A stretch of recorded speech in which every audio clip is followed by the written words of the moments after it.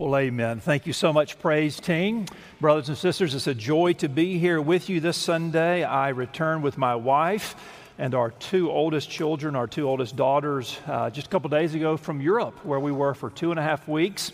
And we had been planning several years to do this trip, and the seminary gave me kindly a sabbatical this summer, portion of the summer for my 5-year anniversary, so we were there. So we, in the course of 2.5 weeks, went to London, Berlin, Prague, Vienna, Munich, and Paris, and returned back to the good old U.S. a couple of days ago. So if you're considering going to Europe, take it from me, it's highly overrated. I just went. It was special, but everywhere we went, everyone talked funny. Their cars are the size of a coffee pot. And in 2.5 weeks, I could not find anyone who knew how to fry food, okay? So here we are. But seriously, it's good to be back. And I want to draw your attention this morning to the Gospel of John. John chapter 3, we're looking together this morning at one verse, verse 16. The title of the sermon is The Greatest Verse in All the Bible. John chapter 3, verse 16. It's a verse doubtlessly you know. It's a verse all of us know. It's a verse that stands like a mountain peak out from Scripture and in a sense informs every other verse of Scripture. It's a verse we learned as young children in Vacation Bible School and RAs and GAs and Awana. It's a verse many of us heard preach when we came to faith in Christ. It's a verse that just seems to hang around in a perennial way, always coming back to the church and to the Christian life. It's a verse that we acknowledge a particular affinity for. I have 5 children. I love them the same. I love every verse in the Bible the same as well. But there's something about this verse that calls us back again and again to it. John chapter 3, verse 16. It's a verse we see plastered around throughout society more broadly. We'll watch a sporting event and see someone holding up a sign that says John 3:16. It's a verse that's often adorned on blankets and on cards and on refrigerators and other places. But there is a danger if we confess. There is a danger with this verse. There's a danger associated with familiarity. A danger in knowing the truth contained here and sort of becoming complacent with it and assuming that we know it and we believe it and we've embraced it and just sort of putting it on the shelf. But oh, we would be remiss not to come back to it again and again and again as believers and as a church family. Read with me John chapter 3, verse 16. For God so loved the world that He gave His only begotten Son, that whoever believes in Him shall not perish, but have eternal life. Let's pray. Father, we pray this moment, this morning, our hearts would be arrested by this verse. Father, this verse in concentrated form presents us with the gospel of Jesus. And I pray now, Father, for open ears, open hearts, those in the room, those watching and listening online or through other mediums. And Father, I pray this morning for believers that our hearts would be stirred with greater affection, with a greater sense of ministry urgency over what we see here. In Jesus' name we pray. Amen. This may indeed be the greatest verse in all the Bible because it contains perhaps the greatest truth in all the Bible, that God has given His Son as a gift to us. That God has given us, that God indeed has given the world the greatest gift that could be given, the gift of His Son.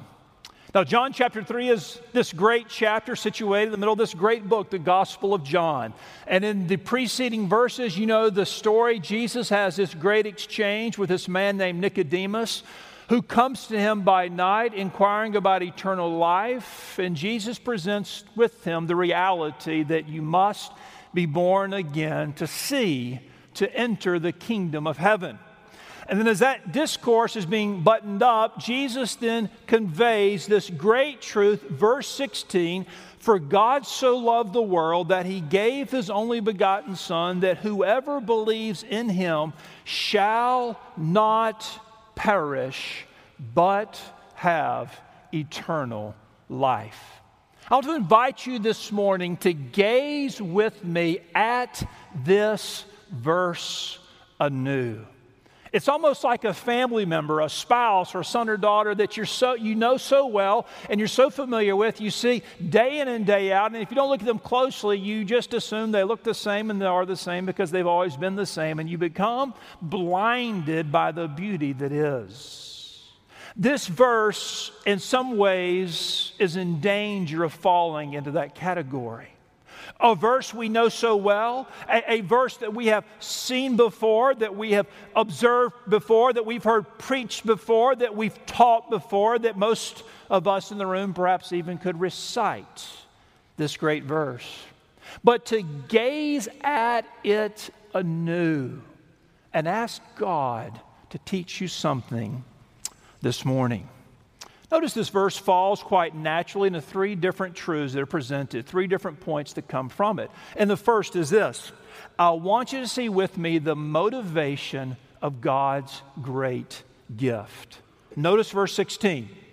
"For God so loved the world that he gave." For God so loved the world that he gave. What motivated God's gift of his Son? What prompted, what moved God the Father to send his Son? You would almost think that verse 16 would read, for Jesus sent himself.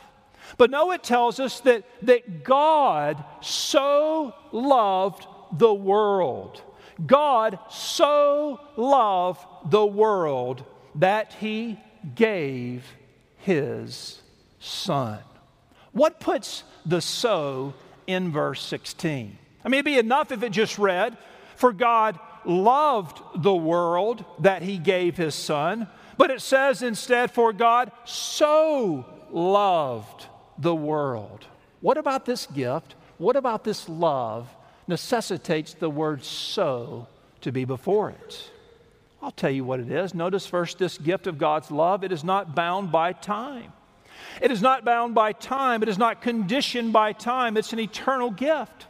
This word here for gift, given, it is in the aorist tense, meaning it is not bound by time. It originated in eternity past. You see, in the infinite wisdom and love of God in eternity past, the Father and the Son and the Spirit, they covenanted together to redeem a people. And so God's gift, this gift of love, it originated in eternity past, and therefore it has never been plan B. It's not as though God created and then was caught off guard by Adam and Eve's fall and then had to kind of scramble to develop some plan to bring some good out of this creation. No. From eternity past, God covenanted the Father, the Son, the Spirit to save a people. And this gift of love is not bound by time. Notice also it's an unconditional act of love. For God so loved the world that he gave. It's not negotiated. There is no arbitration to be entered into. It is not subject to being voided. Have you ever bought a piece of merchandise, an automobile or an appliance or some mechanical piece or an electronic device, and it comes with a warranty, and you begin to read it over? There are all these clauses in there and caveats, and basically there is no warranty behind the warranty. It's so conditioned. This gift of God's love for humanity, this gift of God's love, it does not come with any conditions attached to it. It doesn't expire. It doesn't have a shelf life. It comes to us presented because it indeed is an agape type of love. That's what this word in verse 16 is. This agape love. Some of you who've been following Christ over the years have heard this word referenced before. It's this active love, this active love that is unconditional, that is given without expecting anything in return, without wanting anything in return, given to bless. That's exactly the word here. For God so agaped the world. He so unconditionally loved the world, and to personalize it, He so unconditionally loved you that He sent His Son. A number of years ago, I pastored a church, and there was one family in the church, an older couple that were very dear to me and my wife, and just a very sweet couple. And they had 3 kids that by that time had reached adulthood and were living adult lives. And 2 of them were great, upstanding men and women, and one of them, was kind of always seemed to live life just staying one step ahead of the hounds. Was always in trouble, always had made a mess of something, and was always kind of drifting in and out of the favor of her parents. And the parents are friends to me. They would say to me probably once or twice a year, we've had it, we're going to change our will. We're putting her out of the will, we're revising the will. And then they would get frustrated and say it, and then they would cool off and they would not change their will. But there was always this threat, perhaps justifiably so, but always this threat of this child not getting this inheritance because it was a conditional inheritance. But God's gift for love here, brothers and sisters, it is not conditioned on our past performance or on our future sin. God knew exactly how we were, exactly what we've done, the fallenness that our life demonstrates, the sin that we have committed. He knows all of that about us and more, yet He still gave His Son. Notice it's an unconditional love. It's also an unlimited love. Notice verse 16. For God so loved the world. For God so loved the world. It's not referring to earth as far as the material reality that we abide, this rock we live on. It's referring to mankind. That God has given this gift, what we refer to as the open offer of the gospel, that Christ came for all people, and that anyone who will believe in Christ will be saved. I was in Europe, as I mentioned, just a few days ago, and my wife and I and our 2 girls were sitting in Paris and eating at a restaurant world famous for French cuisine. You may have heard of it, Five Guys. And we were there eating, and my international travel is always the same, whether I'm in Asia, the Middle East, or in Europe. It's to see the international sites, but to eat the American food whenever I can find it. And Five Guys I would have kissed the owner of Five Guys in that moment when we happened across it. And I was there eating, and we were eating lunch there in this restaurant. And Paris, of course, is a French city, but also an international city. People from everywhere are there, and you're eating in this restaurant. You're looking around, you're seeing every different ethnicity and nationality imagined in this restaurant. In that moment, I was struck anew by the reality of this verse and reminded in that moment of my desire to preach it again. That whoever you are, wherever you're from, on the globe, wherever you are, your background, whoever you are, that God sent His Son for you. And there's one type of person God especially desires His Son to save. That is you. It's an unlimited gift. Notice also, it's an actual gift, not a potential gift. Notice verse 16. For God so loved the world that He gave.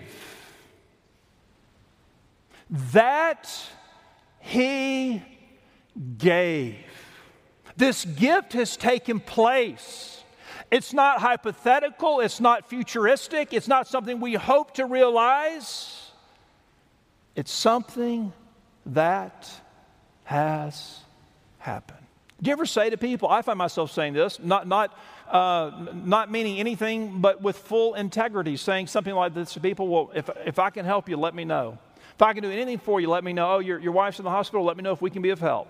And we say that all the time, and we mean that with sweetness and with sincerity. I know I do, and I trust you do as well. When we say that to encourage or seeking to serve the body of Christ, let me know if there's anything I can do, let me know.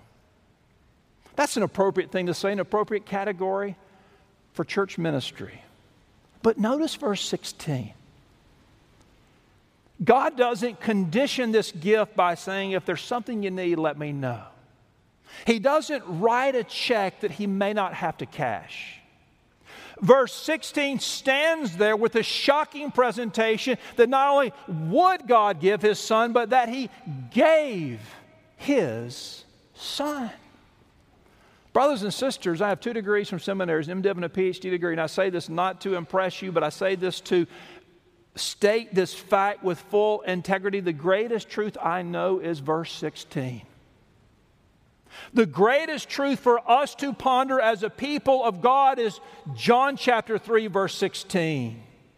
In fact, I'm reminded of the story of the theologian Karl Barth, who lived and taught in the middle and second half of the 20th century, was once lecturing at Princeton University. And after his lecture, he was asked by a group of students in a crowd what the greatest theological thought he ever considered was. And Dr. Barth said this: Jesus loves me, this I know, for the Bible tells me so. This is the love of God. And look at me this morning, folks.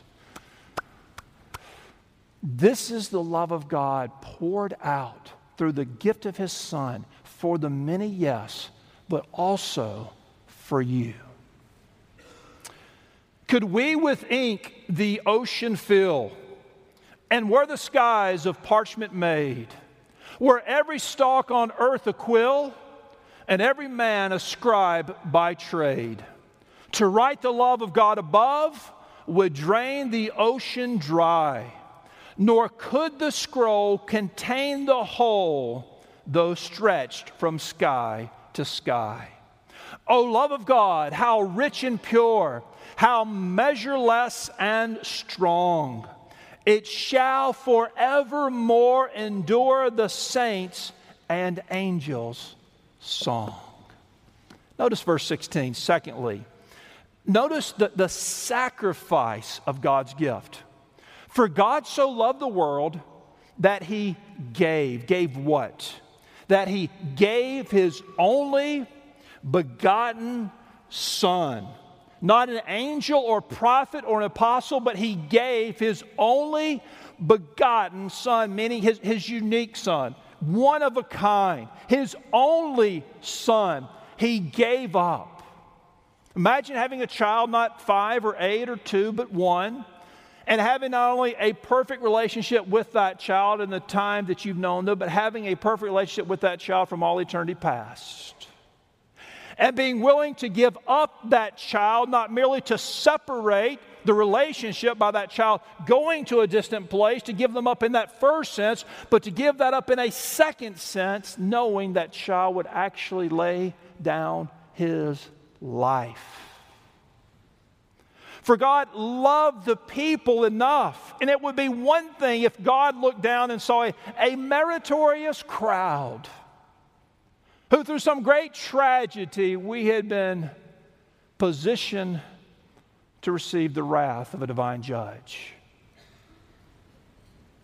But no, God saw people that are fallen and dark, that think what we ought not think, that say what we ought not say, that do what we ought not do, that go where we ought not go, people that are broken, tainted by the effects of sin. And God said, nonetheless, my Son will go. The sacrifice of God's gift and this type of love demands a response. Have you ever given someone a gift? Perhaps you really sacrificed for it. You splurged. You splurged. You shocked your spouse by buying a piece of jewelry or an item that you knew they would love. Or you shocked a child by you really splurged. You dug down deep. You gave a gift that really, you felt it in the pocketbook. You gave it to them. And you felt they kind of yawned at it. They said, oh, I have one like this. Or, that's nice. Do you have the receipt? Do you mind if I exchange it? You know how that feels. You know how that feels. Yet to listen to the preaching of the gospel, the message of Christ, and to yawn at the gift, God's gift of His Son, carries much greater consequences.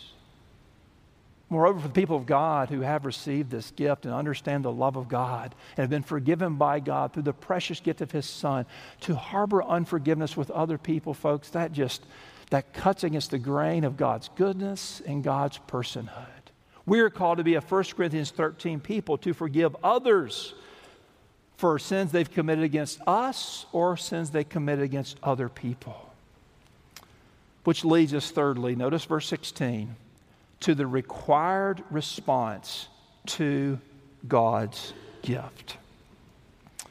For God so loved the world that He gave His only begotten Son, that whoever believes in Him shall not perish, but have eternal life. So what do we do with this? We're called to respond. The promise is before us, whosoever, there's a breath there, an openness there that precludes no one, that cuts out no one. Whoever believes in Him, meaning puts their faith in Jesus, repents of their sin, and embraces Him. Not just with mental assent, not just, understanding a guy named Jesus lived in Galilee 2,000 years ago. My mind is full of historical facts about people from the past 2.5 years. I can tell you more than you want to know about Louis XIV or the 15th or the 16th, more than you want to know about the Habsburg family, more than you want to know about the British Empire. I can tell you about a lot of people I've read about. That's not what verse 16 is about, brothers and sisters. It's about a belief that leads to action, about trust, about obedience, about following. It's a type of faith that reflects all that you are, being committed to all that Jesus is. Notice what happens. Verse 16. We're presented with a great segregation of groups. One perishing, dying apart from the love of God and spending eternity apart from the presence of God. But those who believe have eternal life. Jason, do you really believe there's these two categories, and those who believe in Jesus go to an eternity with Him and with the Father and with the saints in a perfect place called heaven, where there are no tears, no pain, no illness, no death, no nothing bad? But if you don't die in Jesus, don't believe in Him, you go to a place of real judgment and real torment and real death and real darkness and real fire. You bet you I do. You see this presented. All who know Jesus receive eternal life. That's what Scripture teaches. And that's why we're here, right? That's why we're worshiping today. There's a song in our hearts because we have life eternal now. John 17:3 tells us we have knowledge of God now and the hope of a permanent relationship with Him. That's why when we grieve, when loved ones pass and great saints of this church pass, even as we experienced in recent days, we don't grieve as those without hope, but as those with hope, because we believe this verse. People are doing the craziest things to find eternal life. In the hotel room last night, my sons are changing channels, and Indiana Jones and the Last Crusade was on, and this quest for the holy chalice, to drink of it and have eternal life. I was reminded of the story I read a few years ago about a couple who both, husband and wife, both picked winning lottery tickets. Now, this is not an advertisement for the lottery, but this is an astonishing story that is gripping. This couple had spent over $126,000 over the years on lottery tickets. One of them hit the lottery winning $17 million. The other one hit the lottery winning just a little over $100,000. They had bought over $20 in lottery tickets each and every day for 15 years. The odds were 1 in 24 trillion that two people, husband and wife, will win the lottery the same week. 1 in 24 trillion. Take the 7 billion people live on the planet, multiply that times 4,000, that's 24 trillion. But they won it. Here's what the husband said in the interview. The interviewer asked them what they were going to do with their new fortune. He said this: "My wife wants to buy youth. She wants to purchase the fountain of youth to live forever." You can have $100 million. You can't purchase that. You can be dead broke and get it this morning. Jesus tells us, "For God so loved the world that he gave his only begotten Son, that whosoever believes in him will not perish, but have life eternal." Ladies and gentlemen, this is the greatest truth in all the Bible. It's a truth we dare not yawn at. It's a truth for you this morning. I say to you this morning, young and old, if you have never embraced this Jesus, do it today. We're going to sing a hymn of response, "Just As I Am." And if God has touched your heart this morning, you come today. We'd love to pray with you, to point you to Jesus and explain and unpack this verse to you that you may know this Jesus who stands before you and calls you. Would you pray with me? Father, we bow this morning.